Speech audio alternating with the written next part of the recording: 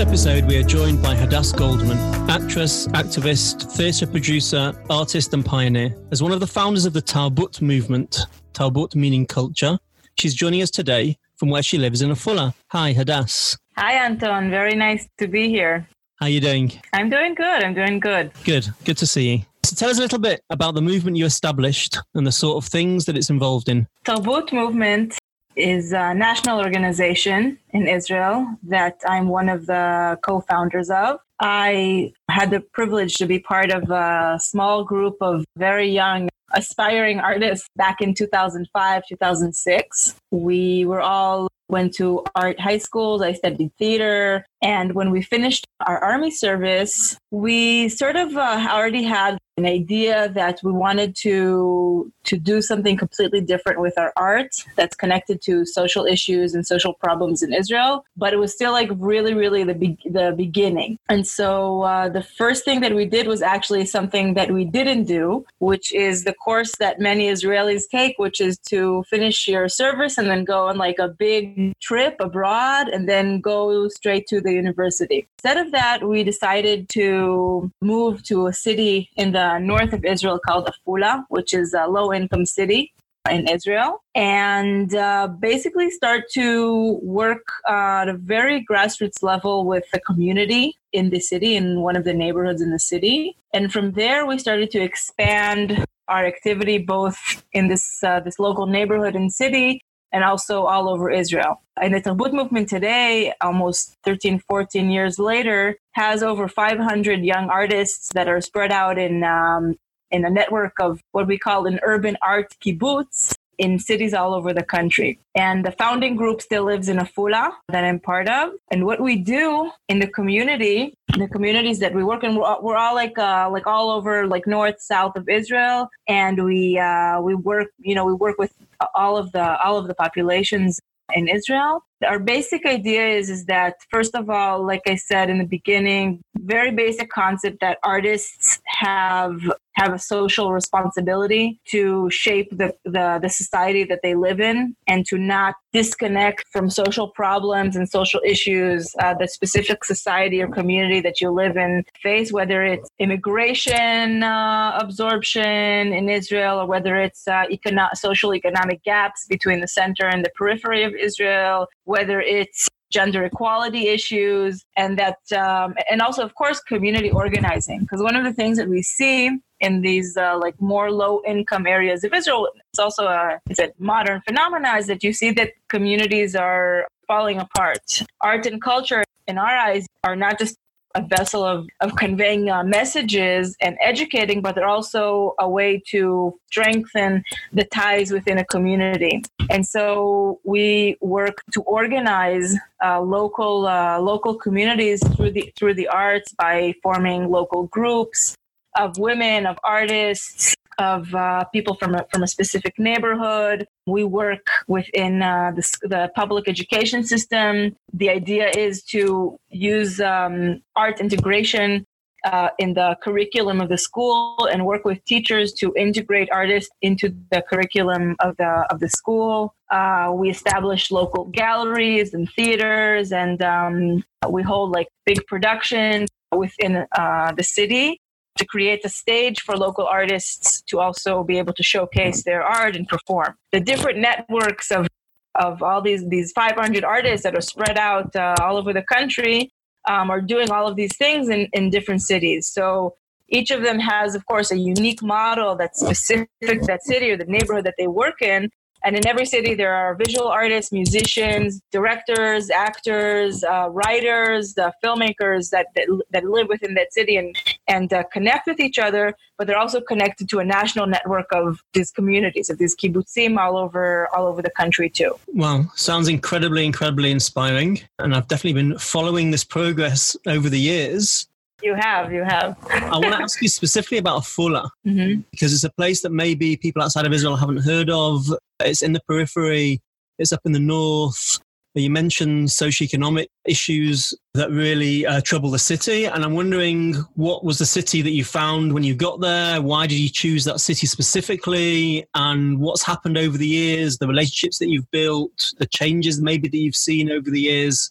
Tell us a little bit about that. Mm-hmm. So just a little bit of background. Afula is like many cities that are like outside of the center of Israel, of like the Tel Aviv area. There are cities that are first of all, they're underfunded in terms of businesses or companies that come there and create job opportunities. And also historically, Afula is a city, again, like many other cities, but this is a city that absorbed many immigration waves.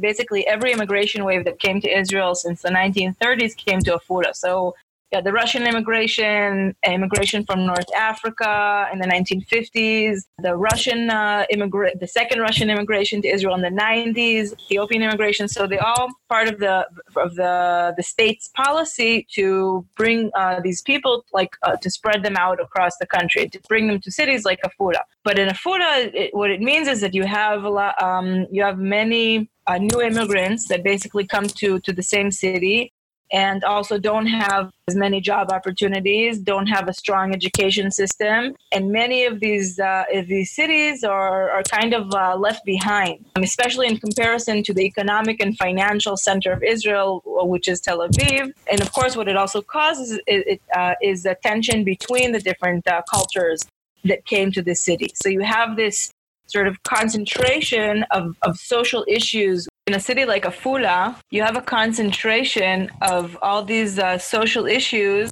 and at the same time, because it lacks opportunities for the younger generation, so many of the young people that grew up in these cities leave to go and live in Tel Aviv. So these cities are also aging, and they have a demographic decline in the amount of young people that are living within these cities. So when we came to Afula 10, 11 years ago, we encountered all of these issues.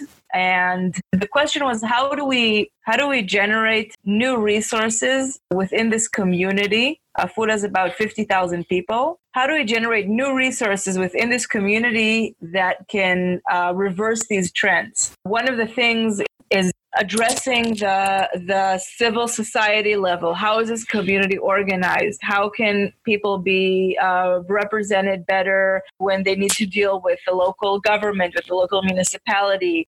Actually identifying the specific needs of this community. So community organizing isn't just fun and games and entertainment. It's actually getting people together and getting them to talk about their issues and their problems, and seeing each other as partners to actually address, whether it's lighting on the streets and having proper lighting infrastructure in the streets, and whether it's opening a new theater or venue within the city, or whether it's improving the public education system and not having the parents have to send their kids to boarding schools, to like foster homes, and to send them outside of the city for education. And so when we came into the city, we sort of started very, very grassroots. It was understanding that a city like Afula faces these issues, and that we want to be part of creating the solutions, and not as service providers.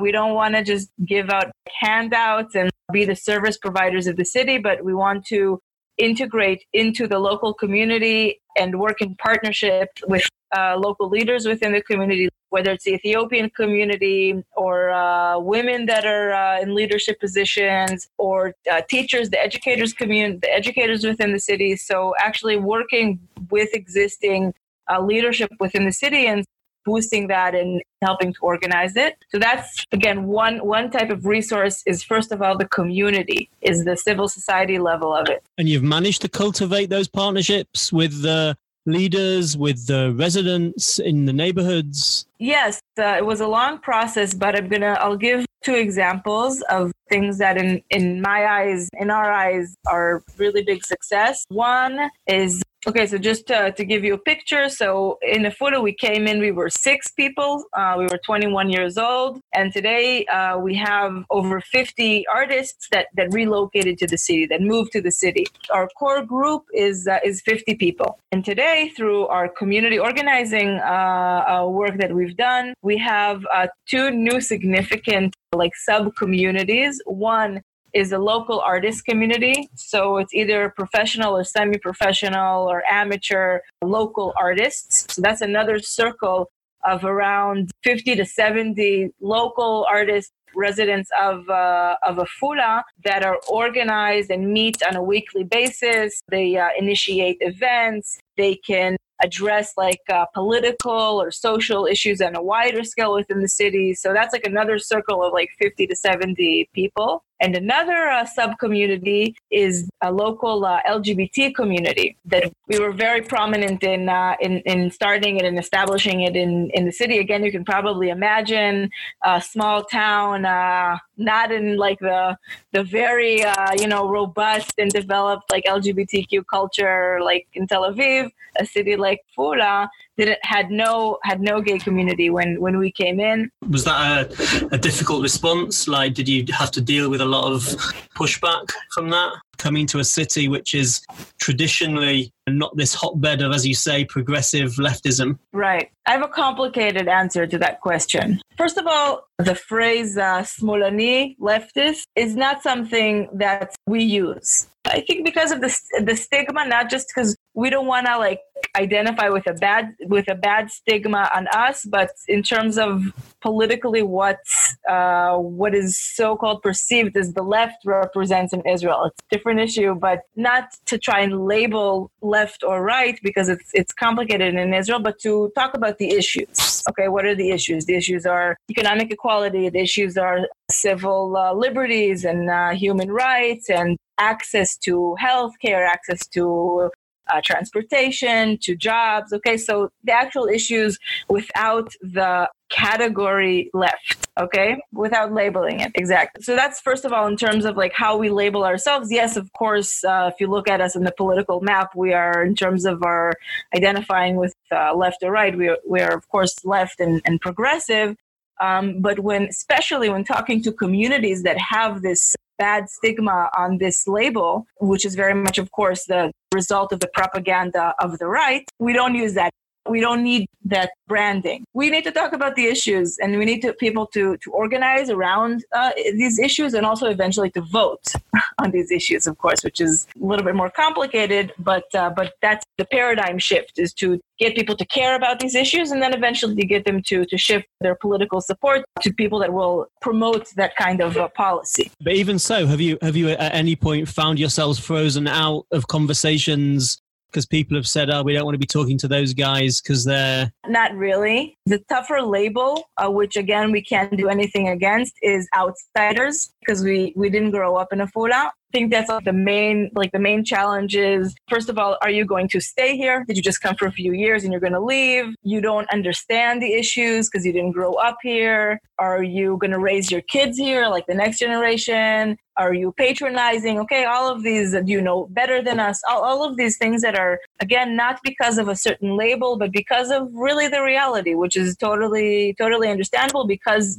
in these cities, people come and go, and you have all of these NGOs and all these organizations that don't necessarily root themselves deeply within the community, but just come and go and volunteer within the cities. The suspicion is understandable. It's also ironic that it's more legitimate for people that grow up and are born in Afula to leave Afula and to want to leave and run away from there than it is for people from outside of Afula wanting to come and invest in the community and in the city. And it's sort of that who's in the right and who's in the wrong, and what's more acceptable and what's more legitimate, and who's going to get stick for what. Right. I don't think we've ever really gotten pushback or delegitimization because of that. It has made it sometimes difficult for people to cooperate and be part of our activities and things that we initiate. So it's not really resisting what we're doing, but it's how are we able to incorporate more people in what we're doing. So I'll give an example of the LGBT communities. In many ways, the way that we experienced a pushback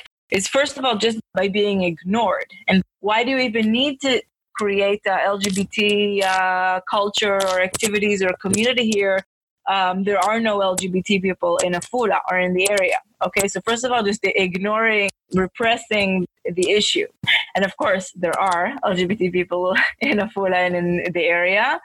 They're just in the closet and they're just being mistreated, or their needs aren't being met. They don't have the resources. And so again, in the beginning, in terms of like the this type of activity and this type of community, the first reaction was, why do we even create this type of culture in Afula? And also, like, why do you need to be so like out of the closet? It's okay that, and again, not just from our community. When you open this door, people finally, have a chance to be part of something, and they come, not just from the Tarbut community. So then the issues start to be, okay, we understand that you exist. Why do you have to be loud? Okay, why do you have to shout it from the rooftops? Right, exactly. So that's like another form of pushback. And the interesting thing here, I think, is seeing this process of community developing tolerance and acceptance of these issues as an educational process, and the process that happens over time, over a long period of time. I'll give actually a really fresh example from very recently. So the LGBT community that we were part of the founders of and we established, which today there's a youth branch, and there's young adults, and there's young families, and there's gay picnics, and there's events for the holidays and everything. And now it's going to be June. It's going to be Pride Month, right? And we want to hold a gay pride event. So where is it going to be in the city? Okay, is it going to be in the central part of the town, or is it going to be not in the center of the town? What type of event is it going to be? So we started out planning it to be in the center of town, and we did get approval for this, but in order for us to hold it in the center, we needed to get a lot of city funding for police, security, that type of funding, and the city didn't want to give us funding for that. And in other more central cities in Israel, the municipality is very invested in the gay pride events in the city. And in Afula, they were like, listen, we're okay for you that there's going to be an event, and we're going to also help you promote it, but we can't invest in it as a city, which basically means is that you're not going to be able to hold it in the central area. You're going to have to do it in the shuk, in the old market. It's actually the new market, but it's in a closed off area that's not as central. Okay. We actually had a meeting about this last night with representatives from the different organizations that work here now, and the different the entire community. And we said, okay, so what are we going to do? And it was interesting that the Israeli, the national LGBT organization, the Aguda, which is a branch of the ACLU in Israel, they called us and they were like, no, you have to go and you have to protest on this, and you have to hold a protest in front of the municipality, and this needs to be a huge deal, and you need to resist this. And we sat down yesterday and we said, no, we're not going to do this, because as opposed to this national representative organization, which does amazing stuff, but it's based in Tel Aviv, we're a local community organization. We understand that it's difficult for the city to digest this publicly. We've been working for many years and we've made huge progress. We're not going to do this. We're not going to clash with the municipality on this. This year, we're going to do it in the market, and next year we'll see. Maybe it'll be there for 2 years, and then in the third year it'll be in the center of town, and then in the fourth year there'll be a parade in the main street. This type of thinking is possible because we want to promote these liberal, progressive issues.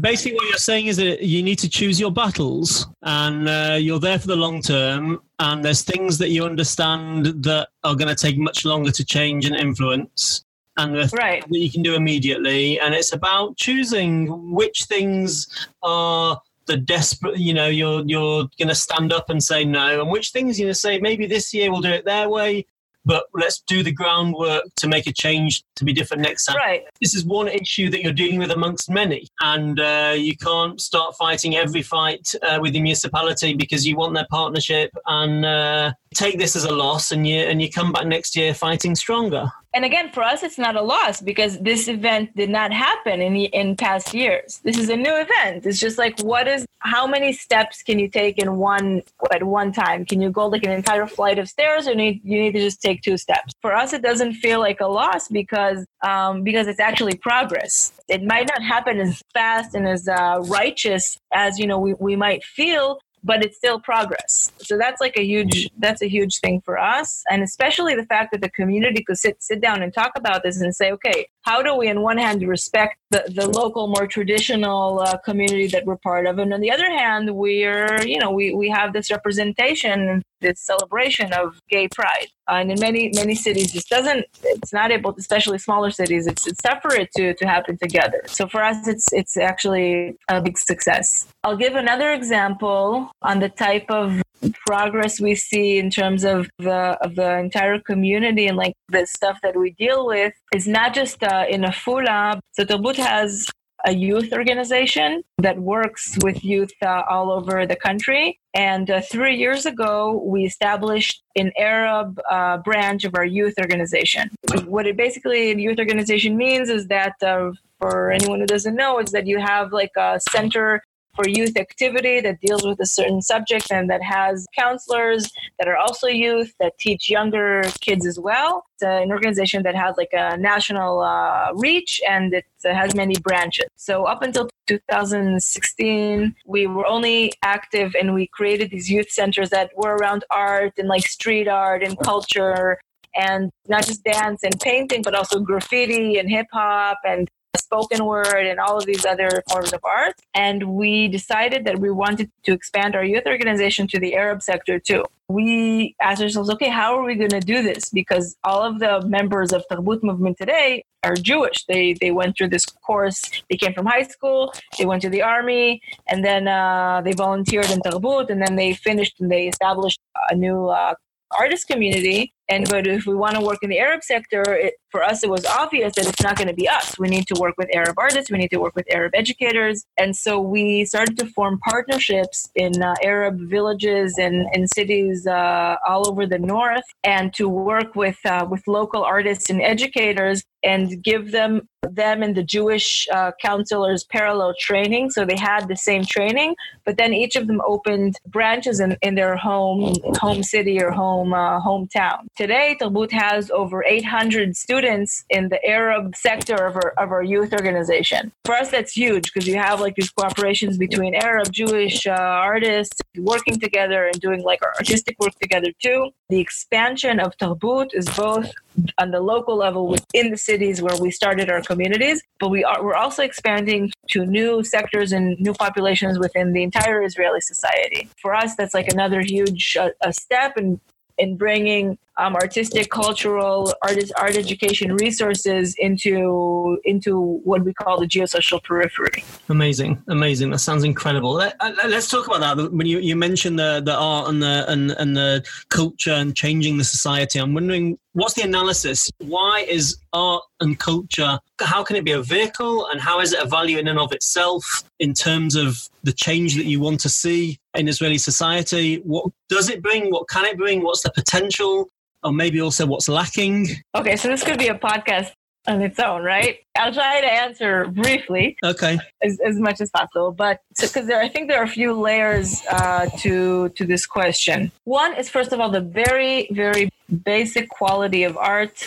It gives you the possibility to look at reality in a different perspective than you do normally. When you create, when you write a song, or when you write a script or a play or a film, you need to create some interpretation of the reality that you're in. And that process of interpreting the reality gets you to think about the reality that you live in, because you need to think about it in order to create something. You need to observe. You need to form an opinion. In some way, you need to have some kind of critical thinking about that piece of reality that you're incorporating into your art. Even if it's abstract art, you still need to interpret in some way. that quality of interpretation and expression are crucial qualities for a healthy society and for a society that is able to change, that is able to deal with issues, and that isn't stagnant. Talbut, what we believe is that when you remove this quality, or it's practical, right? It's you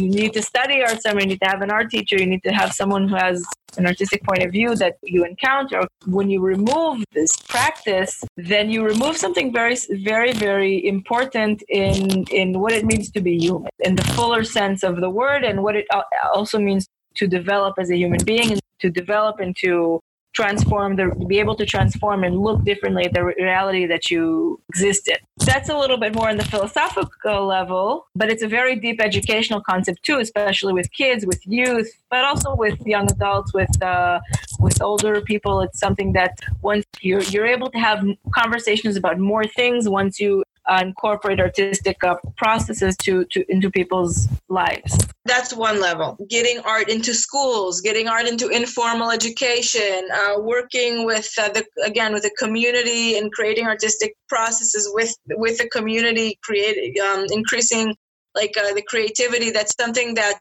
puts people on a different level in terms of how they can actually think about the reality that they live in. And when you want to talk about things that need to change, they need to be able to have that muscle of being able to look differently and perceive things differently, to have it be more developed. So that's one level in terms of art. In terms of culture, so Israel is a very multicultural society. It's a huge issue on what is Israeli culture. Is it a melting pot? Is that between different cultures? What does that even mean? What do you do with cultures that are misrepresented or underrepresented within Israeli culture? What are the commonalities? What is the common ground in Israeli culture? So all of these questions are questions that eventually affect people's ability to actually connect with each other. Because eventually everybody, you might come from different countries, you might come from different cultures, but everybody uses the bus, right? And everybody goes to Kupat Cholim, to the doctor. And everybody meets at the supermarket, and everybody needs to participate in the political process, okay? And everybody sends their kids to an education system. In that sense, culture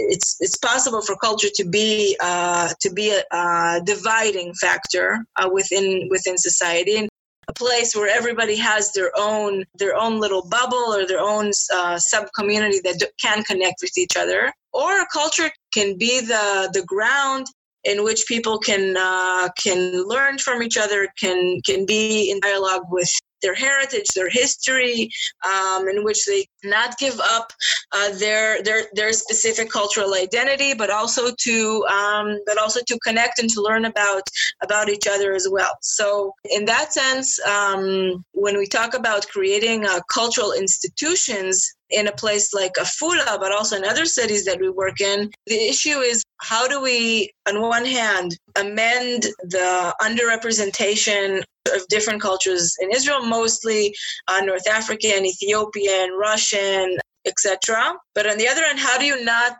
create identity politics between the different cultures? When you create a cultural institution like a gallery, a theater, like a music venue or music festival, you have the platform to actually create this discussion if you come from that orientation. When we create a gallery and we need to decide, okay, what is going to be the exhibition? Who are going to be the artists? What communities are going to be part of creating an exhibition in this space? And we do this out of this orientation of, on one hand, giving misrepresented cultures the ability to actually have this stage, but on the other hand, being aware of the multicultural richness of Israel and actually learning about each other's cultures as well. So in a sense, creating these cultural platforms is a way of dealing with the multicultural aspect of Israel in a more constructive way. It's about also, though, creating culture as opposed to just giving culture a platform. It's creating something new out of different disparate things that exist in different places by bringing them together, no? Right. So the larger context of this is changing the paradigm that exists in Israel, which is that culture is created in Tel Aviv and is consumed in the periphery. Okay, that's the existing paradigm. Why? Because all of the cultural institutions and art schools are in the Tel Aviv area, because that's where like the higher, more quality art is created. That's where all the like 70% of the Israeli culture budget goes to Tel Aviv. And this is a very tough thing to change, because it's very also elitist to say, okay, so in Afula, they're not just going to consume a play or a show that was created in Habima, which is like the big theater in Tel Aviv. In Afula, there's going to be a theater that creates plays, and there are going to be artists, and there's going to be music venues, and there's going to be an art school. All of these resources that are for the production of art and not just for the consumption of art. And that on a deeper level, that's in terms of like the cultural paradigm in Israel, that's something that's very, very like avant-garde. It's very, very tough to change this because most of the existing cultural institutions and the economic structure of the arts in Israel is completely shaped by this paradigm. Just to give a small example, when we create a small theater in Afula that didn't exist before, once it's created and it's running and there's a repertoire and there's a company or an ensemble, then that theater can be funded by public funds from the Ministry of Culture in Israel. So that's actually funneling and redirecting funds to a place like Afula, because now there's a center that actually produces art and that can actually receive funding that previously did not come to this area at all. Mm-hmm, mm-hmm. I remember a big breakthrough, I think, moment for your movement in Tel Aviv. I remember being invited down to Tel Aviv in the forecourt of the Tel Aviv Museum in Tel Aviv, and you set up this huge stage, and you had performers and speakers and performance artists, and the whole evening was like, you don't need to be rich, you don't need to be privileged to be able to enjoy and participate in art and culture. And the doors behind us in the Tel Aviv Museum are closed and locked. I need to pay to get in, but we're here celebrating free public expression. And for me, that was a really, really amazing moment. And I hear that now, probably a decade later. Yeah, that fight is still, it still fires you. In terms of it needs to be accessible, and specifically in the periphery. And it's not just for the bourgeoisie in Tel Aviv that can afford to pay the entrance fee to some blown up expression, which may or may not. But, it's amazing that all this time has passed. And that's something that still you still see as one of your missions to change that reality, and you're actually doing it. Thank you. Yeah, that was actually, looking back really a decade later, it's pretty amazing. I think that when we did that protest, we had very little activity in the field. And that was sort of like really like the big bang of the essence of what we're shouting about. I think that today we wouldn't do another protest like that in Tel Aviv because we have all of this stuff going on. So I think, but at that point for us, we were 22, 23, something like that. For us at that point, that was a really big moment because crystallize exactly what we wanted to say to the world. And in that sense, also shaping our identity as people that want to create a revolution or want to totally change things here in Israel. It definitely felt revolutionary. It definitely felt like a revolutionary act being out there in Tel Aviv, in the center of the country, people walking by, wondering what was going on, and you were just doing it. You were just rocking it. You were just saying, we're here and we can do what we want and we can challenge everything and we're just going to make it happen because no one else is going to make it happen for us. I've got a couple more questions. Sure. You mentioned movement members live in groups. You mentioned urban kibbutzim, intentional communities, if you like. And I'm wondering how this connects to the work that you're doing. How does it complement it in terms of what you're saying to Israeli society by living in that way? I'll maybe explain about it a little bit more. First, what it means is that every group, and when I say group, I mean between 20 to 50 people, they live in a cooperative lifestyle, which means a few things. It means that they pool their income, they pool their resources, and they pool their income, but they also pool their expenses. So we own 30 people, own 10 cars together. And then people can use those cars as much as they want. We have co-working spaces. We have like studio space that we rent together and that we work in together. And most of us also live in one form or another of communal setting, which means that in the same house, we live between 3 to like 5, 6 people, sometimes with kids too.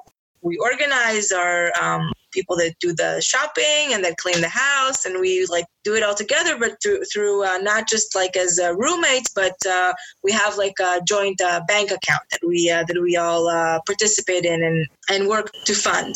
I, for example, I live in the same house with 4 other adults and 2 kids that are 2 kids from that one of the couples that lives here, and I've been living with this communal cooperative group for over 11 years now. And first of all, it's amazing. Anybody who's thinking about this, you're welcome to come and visit and see how fun it is.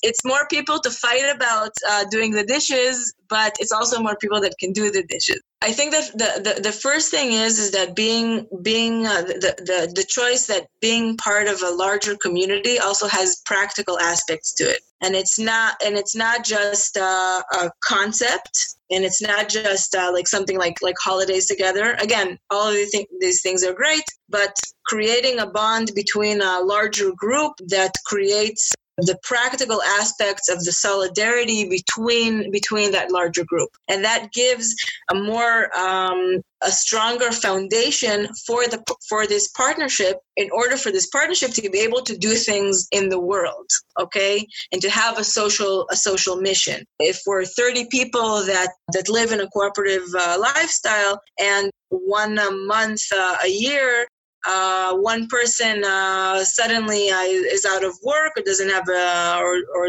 finished a project that they were doing and want to continue to the next project before they have more income, they can do that, and they're not just stranded to like make a living on their own and be totally not able to like take on new like social projects that they want to do in the community. So it's a stronger economic base for a large group of people that have a social mission. And of course, everything it has to do also with savings. We all know, of course, that you don't need a car 24 hours a day, right? You don't need your office space 24 hours a day. You can, right? We have this like whole concept of shared economy, which is now like very new, but the kibbutz movement invented this over 100 years ago. It's also the fact that when you want to also save and also be more efficient, then you can consume less resources than you would need to if you were just living on your own. So that's like another aspect to that.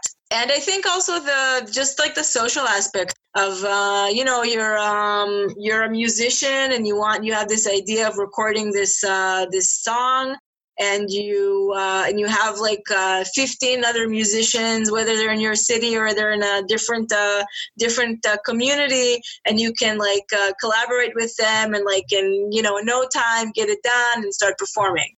So again, like the whole aspect of networking and collaborating is also much stronger because it's very, very, very networked, and people also, they're your friends. They're not just your like coworkers. So creatively as well, it's something that you can see in that environment, in those surroundings. You're able to create and experiment and explore different ideas because of the deep connections that you have with each other in terms of the financial, in terms of the social, but also creatively. Yeah, of course. If you look at artists who wants to produce like a festival or a big project, they need so much funding and financial backing in the first place to actually go on and even start to create a project that they can't do it. But here you have like you have access to a whole group of people that can sit down with you and like brainstorm on the different ideas, and then can then perform in the festival, and can also come and just pitch in and build a set or carry a fence that you need, or to volunteer in the event. So things like that are something that are it's much easier and much more accessible to collaborate creatively and artistically, because you're part of a very committed network of people. Hadas, I really enjoyed speaking to you. I've got one more question, with your permission. You work mainly with youth. What is your message to kids growing up in Israel today? What can the future hold for them in a society that's deeply fractured, often violent, sexist, racist, you name it, huge gaps between rich and poor? What's your message to them? So first of all, we don't just work with youth. We work with adults too, and they also need hope and need positive messages too. My main message and the essence, I think, of hope is a very, very simple but deep concept of organizing. If you organize and you are not just an individual in the world, you will be able to do anything. You will be able to shift political power. You will be able to transform conservative points of view. You will be able to affect the local community that you're part of. You'll be able to deal with any issue if you choose to organize with your peers, with your friends, with the people in your neighborhood, in your school. And I think that putting aside art and culture and all of the practicalities of what we're doing, I think the most important thing that I've learned over the past almost 15 years is that organizing together to achieve a big goal in society is possible. And that is something that no politician and no bigot or anyone can take away from youth or from adults or from young people anywhere in the world is the ability to organize around the cause to change the world. Hadas, I love your passion. I love the hope and the practical expression of that hope, in that not sitting around waiting for other people to change the reality, but actually going about changing that reality yourselves. Thank you. Thank you, first of all. And I would just want to add one thing, is that for anyone who's listening, you are invited to Israel. You are invited to Afura. Anyone who comes, you will be greeted with a lot of love. Thank you for listening. Thank you. Cool.